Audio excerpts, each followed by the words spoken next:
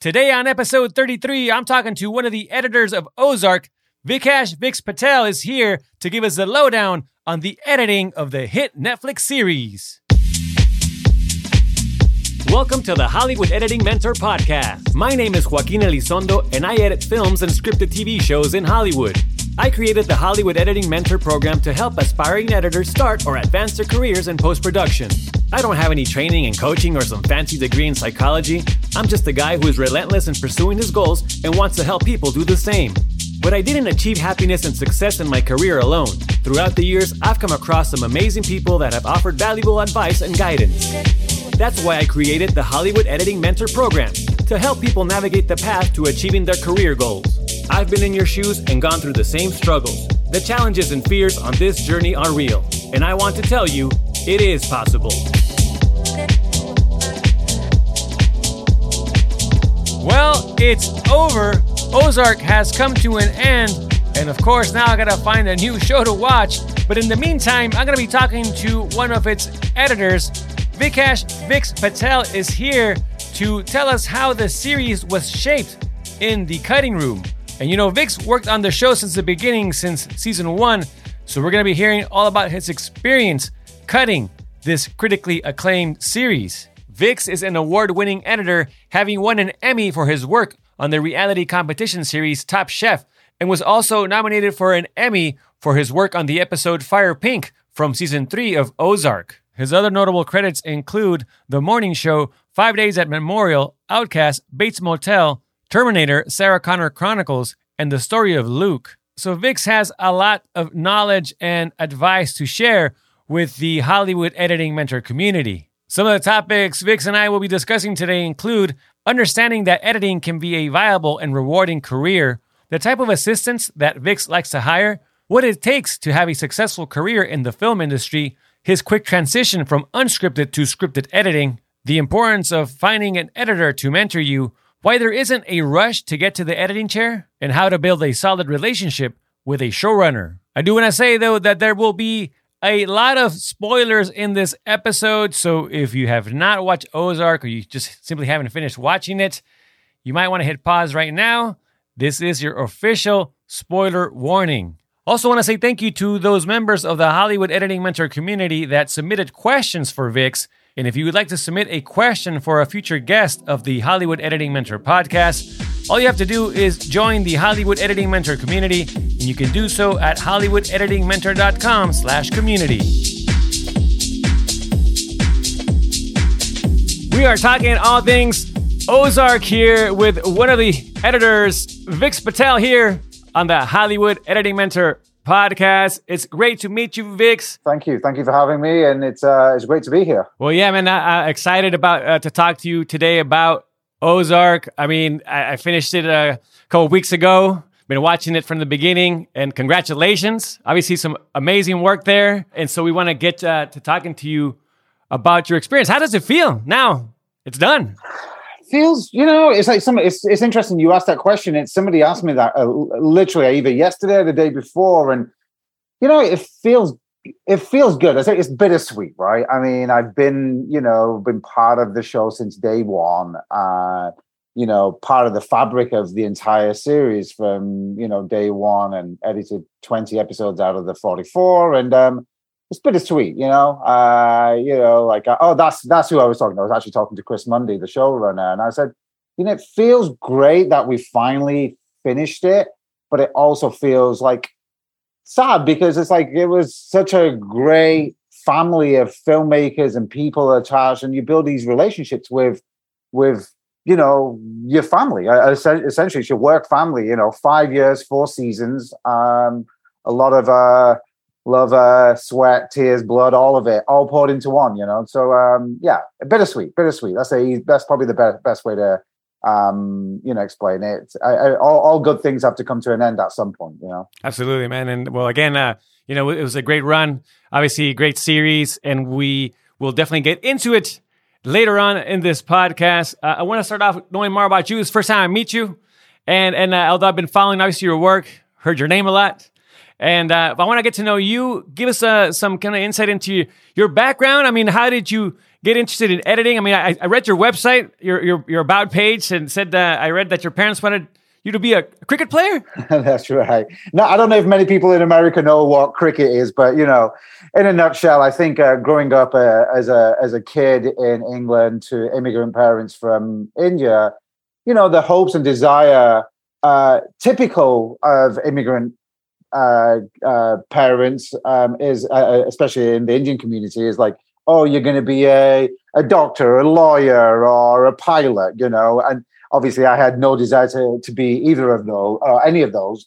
But I love sports and I love the arts, and I was relatively good at cricket. Played it since I was a kid, and pursued that, and was optimistic that I was going to become a professional cricket player. And that didn't happen around the age of 17, 18, and that didn't happen. And I also love the arts. I loved film, photography, painting, drawing, all the rest of it. So I pursued that, and that's I went to undergrad to do film, specifically animation, actually. And from there, I discovered editing, really. That's when I really discovered editing, because there was two Avid systems sat at university. Nobody knew how to use them. And I took it upon myself with the manual. And in 6 weeks, I taught myself how to use Avid back then. I guess from there, I was very fortunate in my second year at university back in England to get an internship, which was a 2-week internship, wasn't paid. But after day one on being at the internship, the owner of the company said, hey, do you just want to come back the next day and we'll pay you as an editor? And basically my career took off from there. I continued working with them on and off, finished university, then worked there full time for about 1.5 years, mainly editing documentaries, commercials, music videos up in the northeast of England. And then I met this British film editor named David Freeman. He edited the movie The Full Monty and Mickey Blue Eyes, etc. And he kind of took me under his wing, and he said he was going to edit this low-budget movie, and he said if I wanted to be part of it. So I went and assisted him for a couple of months. And it was from that conversation and that time with David that he suggested that maybe it would be a good idea to go to film school, because he was a product of film school as well. He went to the National Film School in England. And so the application, I don't believe the application deadline for the National Film School had opened, but there was one for the American Film Institute. And I applied, and I was selected. I was one of, 12 or 14 to be selected to come to AFI. And I guess the rest is history, right? Here I am. And, my career kind of, after leaving film school here and after grad school here, my career kind of took off. So thankful for it all, kind of how it all came together. But in a weird way, it was, I continued, in a nutshell, I continued something that I loved, which was the arts. And I loved, obviously, sports, and I still do. But obviously, the arts won. I mean, I guess going back to when you discovered that you enjoyed editing, did you understand that you could actually have an editing career? I guess me going to university back in England, I guess I didn't really understand that I could have a career doing this initially, right? So I obviously knew about it, and I kind of nurtured that at university. I'm like, I enjoy this. I enjoy making movies. I enjoy making TV shows. I enjoy playing with images. But who knew that this could be such a rewarding career, very fulfilling? As you know, it can also be extremely stressful and challenging. But I think a lot of it is luck. I feel you have to work really hard, but you also need a lot of luck to have this as your career, because it's very fickle. It's also very cutthroat, as we know. But I think if you put your time and effort in, you could have a career in the film industry. Whether you want to be an editor, whether you want to be a cinematographer, whether you want to be a director, writer, etc. they all have their challenges. I truly believe they all have their challenges. And I think one has to put in their time. And sometimes that means you have to start right at the bottom. And sometimes you get a lucky break and, you don't really need, you kind of just slot in, like I would say I was pretty fortunate and lucky. I was supposed to do a 2-week internship in England. And after day one, because I knew how to use the system technically, and I showed what I cut a music video for the owner on day one of my internship. And he just turned around and he goes, as I said, do you want to come back and edit? So there was a little bit of luck there, and also personality and all the rest of it goes into play as well. But I think there can be a really good career in the film industry. I just think I think any of the listeners that are listening, I think you have to nurture that, and you have to find the pocket of, or you have to find what you really want out of the film industry as well. Like if you want to be an editor, I feel like you have to wholeheartedly go into that, because I'm a firm believer of, you can't be a jack of all trades. I think you have to like really, really hone in on some specifics. You can try those, and I think film school or even grad school is a great way to learn that. But once you really start your career, I think you have to commit for a little while in one of the fields to really give it your best shot. Oh yeah, no, I totally agree. I mean, I think it's important, early on in your career, maybe say coming out of school, if you go to, say, film school or any other type of education, it's definitely experiment. You got to see what you like, right? What you connect with, unless, of course, like some people already know that they want to be editors from the get-go, right? But it's good to experiment. But in the end, though, eventually do have more defined goals and saying pick a path and specialize maybe in one thing, as opposed to maybe, like you said, being a jack of all trades. And I'm telling you from experience, because I was certainly that person for many years until I said, you know what? No, I want to be an editor. That's right. I think there's a lot of value in exploring, and look, everybody's careers kind of lift off at different parts of their life or different ages, right? There's no set time like, oh, by 23 you need to be editing. It doesn't matter. It doesn't matter. But I think you do have to do the exploring, and then you have to figure out, okay, this is what I love. Whether you want to be an editor or maybe some folks just want to be assistant editors. But once and even those folks who want to be assistant editors, maybe they want to just do features or they want to do TV. But once you figure that out, then let's commit. Let's do that and run with it for a while, because then it also shows that you are fully committed to that, and you in many ways you're a master of that discipline or that craft for a little while. So I don't know. I'm a firm believer of that. I feel like it's I think there's a lot of value in exploring though too. You mentioned there about being very good technically early on, and you got a lot of opportunities because of that. Now, I guess, being in your position, having been working now in this industry for a while, and maybe now obviously being in a position where you hire assistants, what would you say, would you put value in on, say, versus, for example, the hard skills, technical skills, say being knowledgeable with say Avid, versus like the soft skills, like say communication, relationship building? Is there one thing that's more important than the other for you? So yes, absolutely. That's a really great question. I think initially when I first started out, as I expressed, I spent 6 weeks learning how to use the Avid, right? So at that time, I was very technically proficient and I understood the machine, I understood how to navigate it, work it.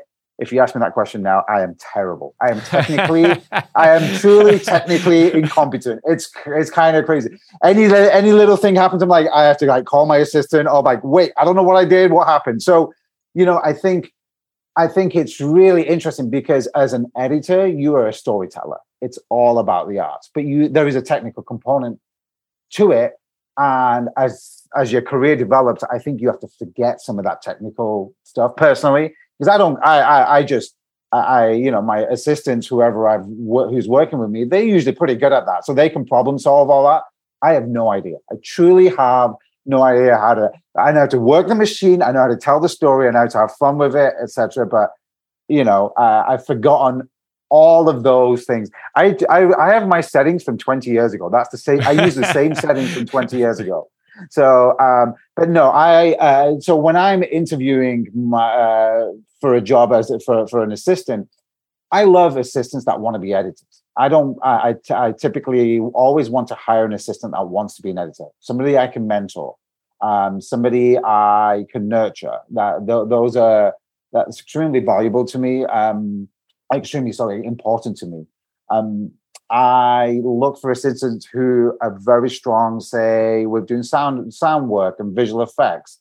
I'm very I'm sound heavy in my approach to how my episodes or my scenes are received. So when I build an episode of Ozark, it is fully loaded with. I expect it to be fully loaded with a lot of sound work. Essentially, in many ways, I want the director and producers to watch it and hit play. And when I hit play, like, oh, this is how it's going to be received and how we're going to see it. So, yeah, and it's a team effort. That I'm doing all the picture stuff, I'm doing all the music, but I want my assistants to take immense pride in doing all the rest of it, which is the role of doing all the sound design and sound effect work. I want them to take pride in that because we are a team, and what we present, when it's fully baked in, it's just received so much better. Well, I just find this really funny because, I feel like I'm in that position now. I mean, I got bumped up 2 years ago, and I feel like I'm slowly losing those assistant, technical skills. Yeah, it happens. Exactly. It's good though. I think it's good to forget that. I think I think as an editor, it's all creative. It's all story. Because somebody could help with the technical aspect of that. So I don't think, as somebody who's telling a story, I don't think your brain should be bogged down with that. Look, it's wonderful if you do love that. It's awesome, but I just know personally that's not something I spend too much time, holding on to. I prefer just using my brain constantly just to see how I can make this show or this scene more dramatic or emotional, and I'm just constantly just in a creative headspace. So that's what I prefer. But each to their own. You did some work in unscripted. You won an Emmy for Top Chef. I have a question here from a community member, Michael Swingler. He says, looking at IMDb, I noticed he made the move from unscripted to scripted with not much AE work. Would love to know how he made that transition so quickly. Yeah, no, that was again a little bit of luck. I finished grad school, AFI in 2004, and you are burdened with so much debt because of going to grad school, etc. So and also being a foreigner here, being on a visa for only 1 year to be allowed to work here, I kind of went back to my roots. Back in England, I was cutting documentaries, and that's what I was. That's my main experience. So I reached out to a bunch of British companies out here, and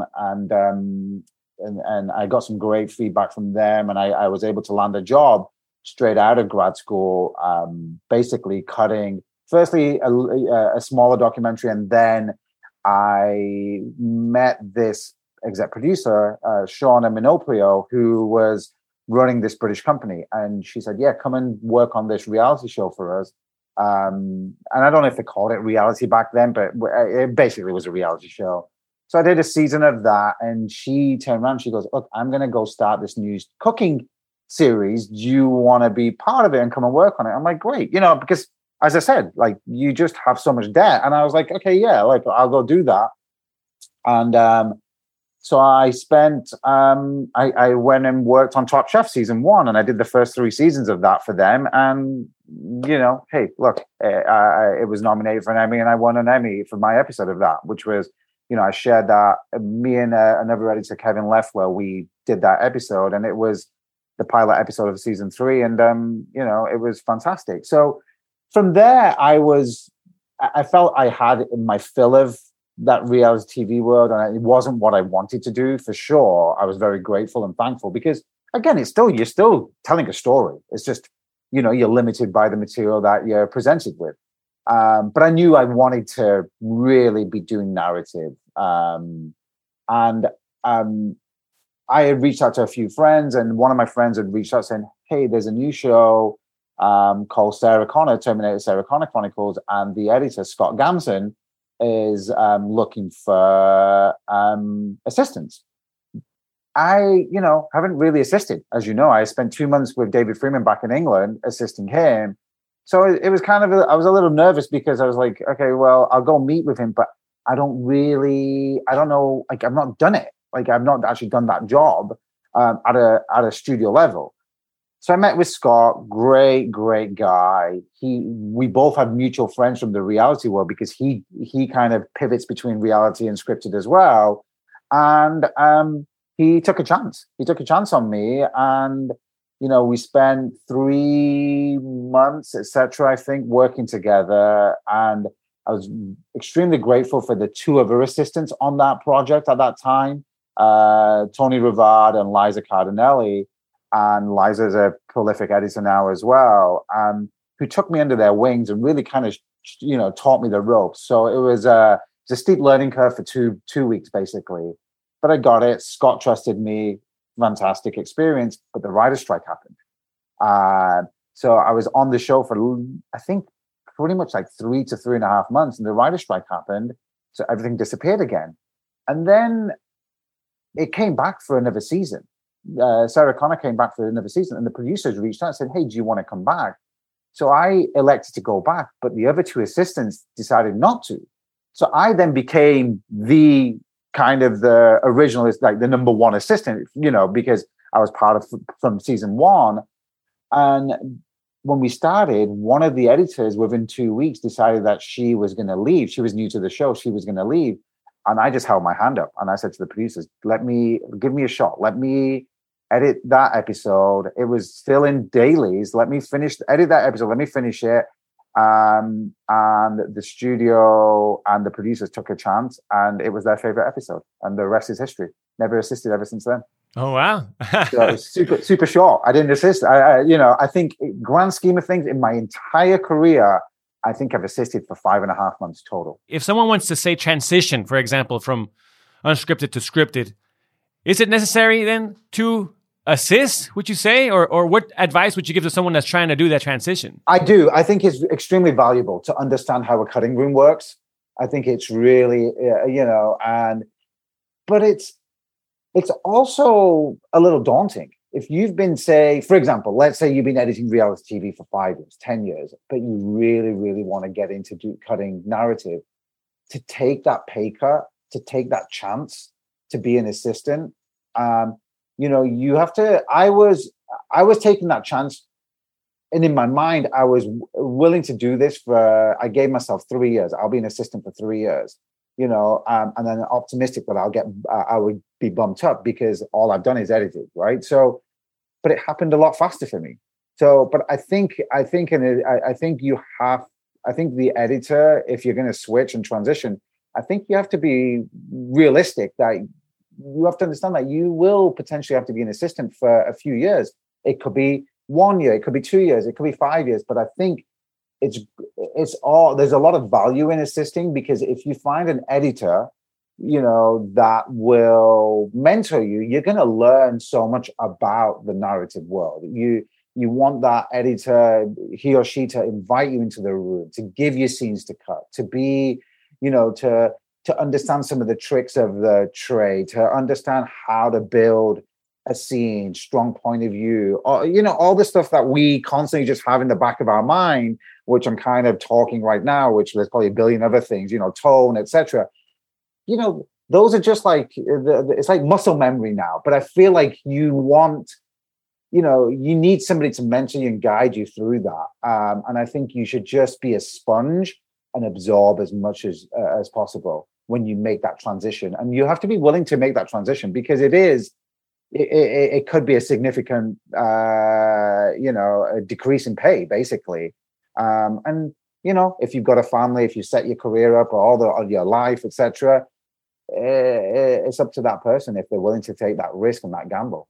And sometimes you get lucky. Sometimes a scripted producer, sometimes a reality producer or a company ventures into doing their first scripted series, and they bring you on, and I know a few editors who have made that transition, but most of them, I will typically say most of them will have to be an assistant. And I think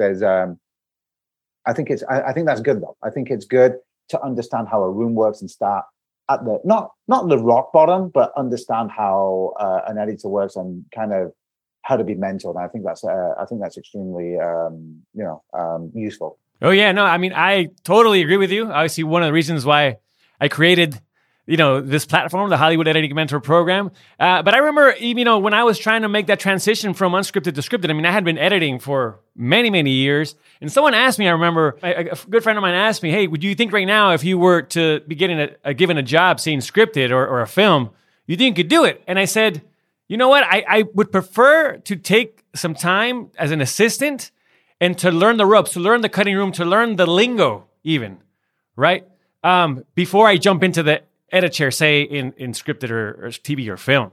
And I'm glad I did so. I'm glad I went that way because I learned a lot and I had some great mentors. Yeah, when I work with my assistants, or if I meet somebody who wants to be an assistant, I always encourage them to really find an editor that they love, right? Love to work with, love being around, love their work, etc.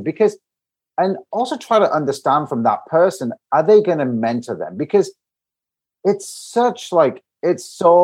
key. It's key to it all. If you've got an editor who's going to take you under their wing and mentor you, I think you could have a very successful career, because you don't want to get into the chair as an editor and then fail, right? Because it's it's like sink or swim. I mean, like once you get that opportunity, you really have to shine. And if you don't shine, oh yeah, it's really hard, So like, I can understand as an assistant, you're really eager because you want to be an editor, but guess what? Just wait an additional 6 months, wait a year, as you just articulated, because once you get that opportunity and you nail it, you're off, and it's great. You're off. But if you peak too early, you may not get that chance, because if you fail, you fail, and it's maybe fail is not the right word, because it is so subjective. It's a creative art form, right? Your take on how you're going to cut a scene and how I'm going to cut a scene, they're going to be different, but the story still has to be told, right? There's still a story that has to be told. That story, if you've got 5 shots, we're going to use different material and tell the same story, but in a different, using the 5 shots in a different way. There's no right or wrong answer, really, but the producers may look at it and the directors may look at it. No, I had this idea and this is how I want to do it, etc. So it's reading the room, it's reading the show, it's reading the tone, the style, and Ozark has a lot of that. And it's understanding sensibilities, taste, aesthetic, and being able to absorb that. And that only comes with experience and time, working on multiple genres. Because, I've edited multiple different genres and different prestigious shows, and I would not cut, say, for example, the morning show the way I cut Ozark. They're just two complete different projects. Stylistically, aesthetically, tone, etc., genre, etc. So I think you have to just you figure that out, and you let the material speak to you as well on top of that. Speaking of Ozark, let's jump into it. Again, congrats. Thank you. The show is over, has concluded. Congrats on just great work. Obviously, since the beginning, you were there since season 1. Have cut the most episodes on that show. Let's just go back to the beginning. I mean, how did you get involved with Ozark? So Ozark was brought to me by a wonderful post-producer, Juanita Feeney. Juanita and I worked together a few years earlier on a project called The Divide that was exec produced and directed by Tony Goldwyn and Richard Lagoronesi. Juanita and I hit it off, and she sent up a flare saying, "Hey, I'm going to go do this new project. Are you interested?" And I read it and fell in love with it, and met with Chris, and that's how it happened. This was, I would probably say, I don't know when, Ozark 2016, I think. It was all mainly initial thanks to Juanita, and my connection to Juanita was made by my agent, actually. That's Brady Torgerson, and that's how I was introduced to Juanita for The Divide. So, thanks to both those two people. Initially, though, when this project was brought to you, I mean, Did you know it was going to be so big? We didn't. And what were your initial thoughts about it? It's really interesting you asked that question. So season 1, when we were making it, the editors were myself, Cindy Mollo, and Adam Wolf. Cindy and I edited 4 episodes each that first season, and Adam Wolf edited 2. When we were making it, we knew it was fun and we knew it was good. We just didn't. I guess nobody would know, or could say that, it was gonna be this like cult classic, and have a following like the likes of Breaking Bad and Sopranos. I'm hand on my heart. Not once through that first season, I think I was on it for about 11 months, 12 months almost. Not once was Breaking Bad, Sopranos ever mentioned. I've not even seen Breaking Bad. I've always seen, I've hand on my heart, I've seen, I think, the first 3 episodes of Breaking Bad. And, with 2 kids, it's not that I don't want to, I've just not had time to watch it, and there's so much content, but I will watch it one day because it does seem like it's fantastic. But so during that first season, those shows were never ever mentioned. So when the praise came out, some positive, some negative, but comparisons came out regarding Breaking Bad and Sopranos, were like, really? Like we're closely being referenced to that. And I was like, wait, I guess we'll take it. It was kind of great to be in that company. And then it just became its own thing. I truly believe that I feel like the last 3 episodes of season 1 that's where the show really kicked off. Episodes 8, 9, and 10. That's when Ozark hit the ground running, and then after that, it was we're off to the races from there. How did you evolve, say, as an editor from season 1 to season 4, and also did your approach to editing, I guess, change as well throughout those years? My approach to editing has not changed. I will say that. I don't think I look at episode anything I did in season 1, and be like, I should not do that. I mean, I just feel like I still do my thing. I understand. Like I did episodes 9 and 10 in season 1. I did 3 and 4, 9 and 10. 9 and 10 directed by Jason.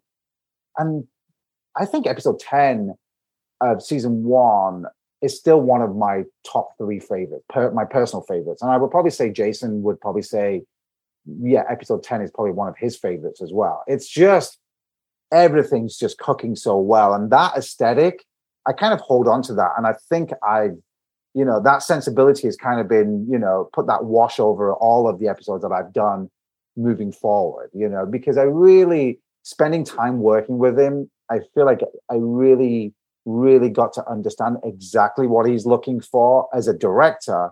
And since he's the exec producer as well with Chris, but he set the template by doing 1 and 2 of season 1 as well, and really having his finger in the entire pie of season 1 and subsequently as well.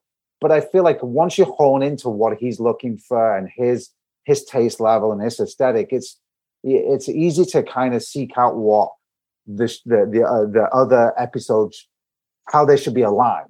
So it's then when you're not working with him as a director, it's encouraging and guiding the new directors that come to the series, be like, this is kind of where we're at. This is what we do here on Ozark.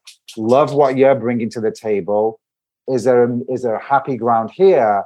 Et cetera, et cetera. And it's more about guiding new directors then. But my approach, I truthfully, I don't look at it, or I don't approach it any differently than I've done in season 1. You were nominated for an Emmy for your work on episode 309, Fire Pink. Yeah, I love that episode. That's one of my favorite. That with episode 10 and that, those 2 are just personal favorites of mine. Well, I have a question here from another community member, Christopher Kobe. He says, I thought the opening of Ozark episode 309 was fantastic. Ben's monologue in the car being interwoven with jump cuts and VO really got me into Ben's mental state. How did you approach cutting that scene? And he says, wow. That's exactly, well, I'm glad he picked up on it because, he said, I really wanted the viewer to be in Ben's mental state. A guy who has mental health issues, who, this monologue is something that he's just got all these thoughts kind of floating in his mind without the linkage. My goal was to be like, try to have the viewer feel that. That was my goal. So that's why I elected to, when I put the scene together, was to be he's talking, but you don't see him talk. You just kind of like watching him, almost like staring out the window, and you're emotionally seeing him cry, but he's talking about something. And it's just like, it's kind of like disorientating in some way as well, and that monologue, I believe there was probably 4 or 5 takes, and each take was around 11 to 12 minutes long. The final version of that, I think that scene is around 5 minutes, but my initial impression of that was exactly how it was put together. I put it together that way, and the director really liked it, and Chris and Jason really liked it, and we ran with it. And I think it got shortened a little bit, and I think taking out the linkage for him was really great as well, because at the end he goes, I think forgive me, I'm not remembering exactly, but he says he checks himself right at the end. He goes, "Oh, my day's been going great. How's your day?" After this crazy monologue for 4.5 minutes or whatever, So, but again, a fantastic actor who brought so much to the entire series that season, but specifically to that scene, and it was a way to get into his headspace. But I loved that. I loved actually editing that scene, and I loved that episode. Just so emotionally raw, that episode. Well, if we're picking out scenes, I want to bring up a scene from episode 7 from season 4, when Ruth Langmore, after she finds out that her cousin was killed, it goes over to the Byrde's house. That performance from Julia Gardner, I mean, one of the most impactful performances that I've seen in a while. I mean, it was, I gotta say, it's terrifying. She was like possessed. I mean, she just transformed into another person. Can you talk about putting that scene together and watching those dailies? Oh, it's so amazing. That's the episode that I've, submitted for this year's awards. And it's one of my, it's like, as I said, I've got 3 favorite episodes, I feel, and this is it, right? So episode 10 of season 1, Fire Pink and Sanctified, episode 7, that episode is special because there's a lot of groundwork that has been built prior to that. And we know as a viewer, we know how her relationship with Wyatt is. We just know that that's her person. This is the only family she has left. And for the explosion to happen, for her to come and discover that Wyatt is dead. I mean, if you think about it, really, the moment she discovered that Wyatt is dead, she's kind of dead, really, too. Like she's just a body after that for the remaining 7 episodes. She's just, her whole life is over. Like it's, I mean, because the person she loves and cares about is gone, and so in theory, really, she's kind of gone too. But yeah, that emotional charge when she came in to the Byrde's house, she was hot. She was hot. And I will say, truthfully, I feel like, there were multiple takes. It had to be measured. It had to be tempered, because you just can't have somebody come in for the entire scene and be so explosive. So it was building to that moment of the end of that scene where she just screams. She goes, I think she said something, if you're going to have to stop me, you're going to have to kill me or whatever. She screams that out. So everything, you build it backwards a little bit in many ways, but it's everything around that. And then you have, once she explodes, then you suck back into her, and it's calm as she drives away and she just screams in silence, which was a fantastic idea by Jason, actually, just to take out all that sound and have that happen. But yeah, it was challenging. That scene specifically, because twofold, the Byrdes don't know what's happened, so they're playing catch up, right? She comes in screaming at them. They're like, Wyatt's dead, and like they're shocked by it. They're like, wait, how can that be? Who did it? Et cetera, et cetera. And she she doesn't know who at that moment initially. She doesn't know who's killed Wyatt, and then she discovers that because Jonah gives up the intel there, But it was more initially modulating that performance, so you don't start out at 10, so you can get to a 10 basically, or whatever number you want to say, But all little things that you have to do, and the little subtleties of editing that you have to do with characters' performances, etc. Yeah, I remember that scream just like sustained. I was sitting and grabbing like the the armrest is gripping. I'm like, oh my God, what is happening? I love that scene. I love that scene. I actually love the last 10 minutes of that entire episode. Yeah. It's got such a great charge to it, and I would hope that the viewer is just hooked. The moment, the moment basically Harvey starts beating on Marty in the house, because Navarro's been arrested, then Wendy's dealing with Navarro at the jail, then the FBI is making a deal with Harvey, and it's just a ticking bomb. It's happening all the way through to the end of that episode, and that song that plays as well, by the Commodores, Sanctified, is the CD that she got from when she went to her mom's friend's house. So it all connects. It's super beautifully written by Mickey Johnson, who also wrote Fire Pink in season 3. So for whatever reason, I got lucky and I got the same. I got the same writer. She's a very talented writer. I have another question here from Michael Ray. He asks, during dramatic dialogue scenes such as those in Ozark, how often do you alter pace versus playing off the actors' performances? Yeah, so great question. Typically, my gut is not to alter pace too much from what has been from the performances. Specifically, if Jason and Laura have got some really wonderful, just pregnant moments, I definitely don't shorten them. If anything, I'll open them up. That's typically my instinct, and I will say that's Jason's sensibility too. Like it's pace is really important on Ozark. It's very meditative, right? It's languid. It's extremely measured. It's not cut for each line. There's a lot of, you want to see the wheels turning. You want to understand what the characters are thinking or what they're feeling, and it's hanging on a shot for an extended period of time. Sometimes really hanging on it as well, for drama, for pacing, etc. So yeah, typically, if the pace is going to be altered, it typically doesn't get shortened. It's more, the internal pace is usually so great between, a lot of the cast members.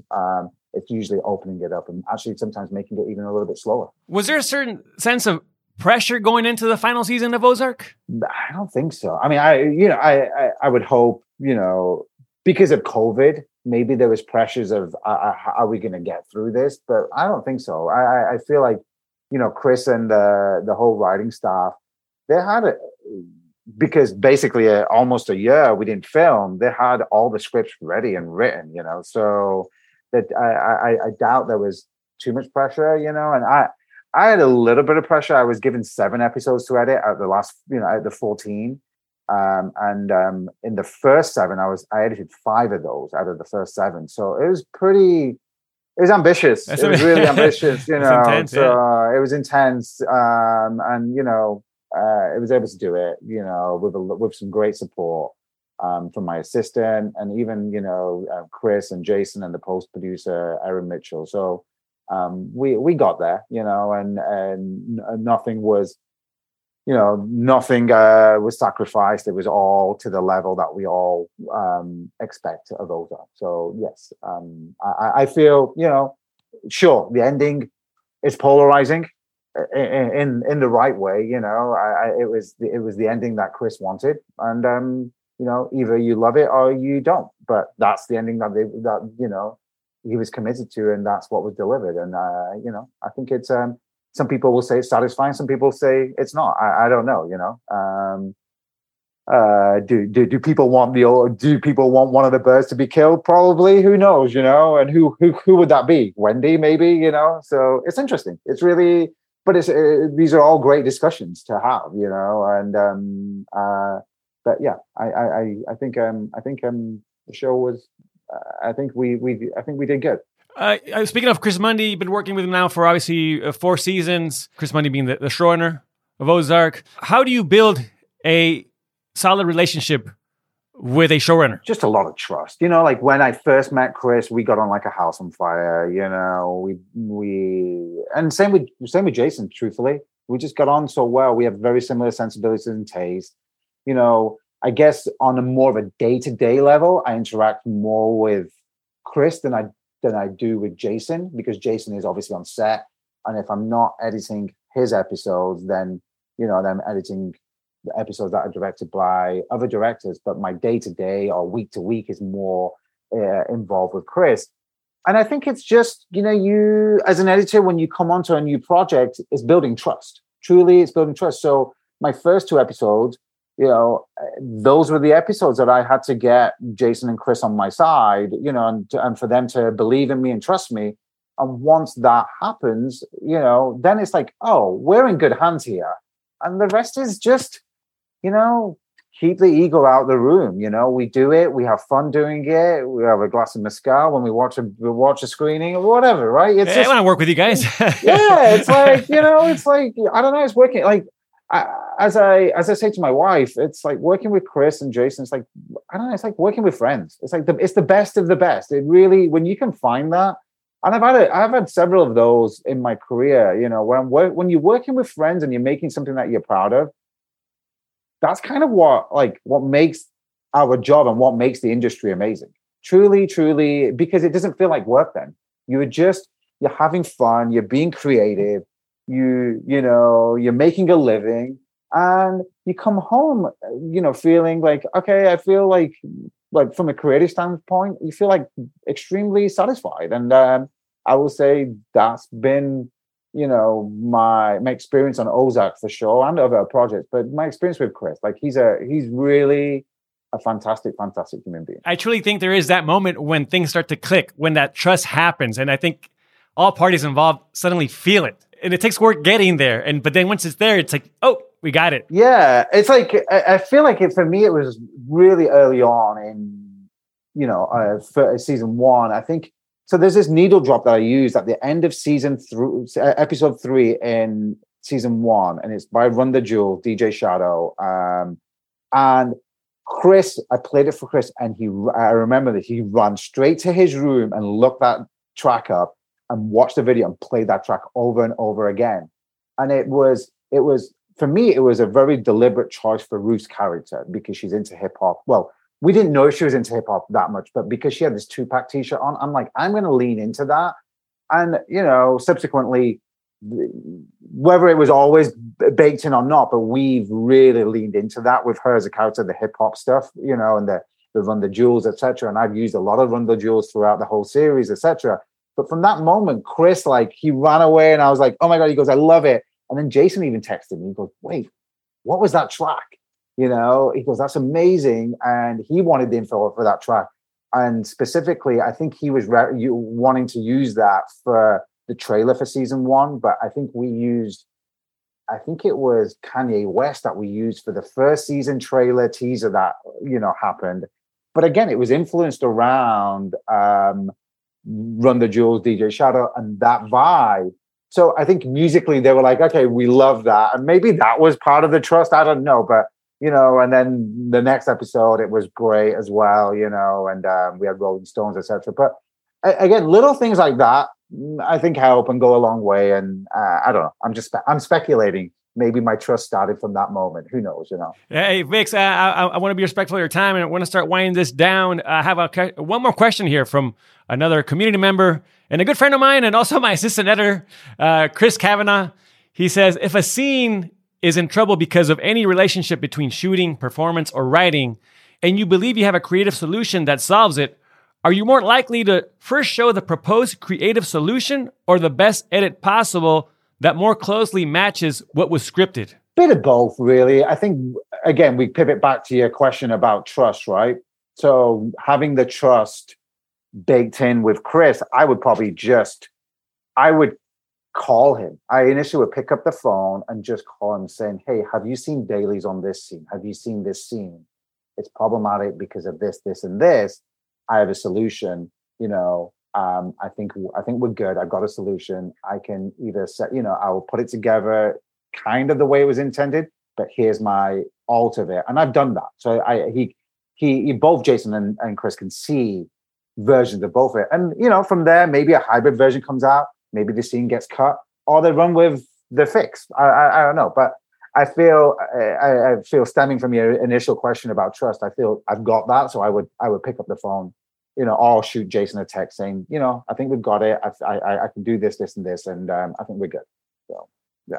Yeah, I think it's important to, I guess, evaluate our relationships, right? To say directors, showrunners, kind of, again, going back to even reading the room, right? And knowing kind of where you can take certain, risks maybe, or you take liberties, but let's say that happened on the first episode that I ever edited, the first scene, like that was a problem. I would handle that differently because I don't have any trust built yet. I've not really spent time with Chris, but once that's done and we've got some trust built, then of course I'm going to have a conversation with him saying, yes, I think this is problematic because of this, or have you, as I said, always go straight back to the dailies. Will you please put eyes on today's dailies or this scene specifically? Let me know if there's anything problematic to you, And I don't tee it up. I typically just ask Chris, just watch those dailies, and then he'll call me. He goes, and then we have a discussion and we talk about it.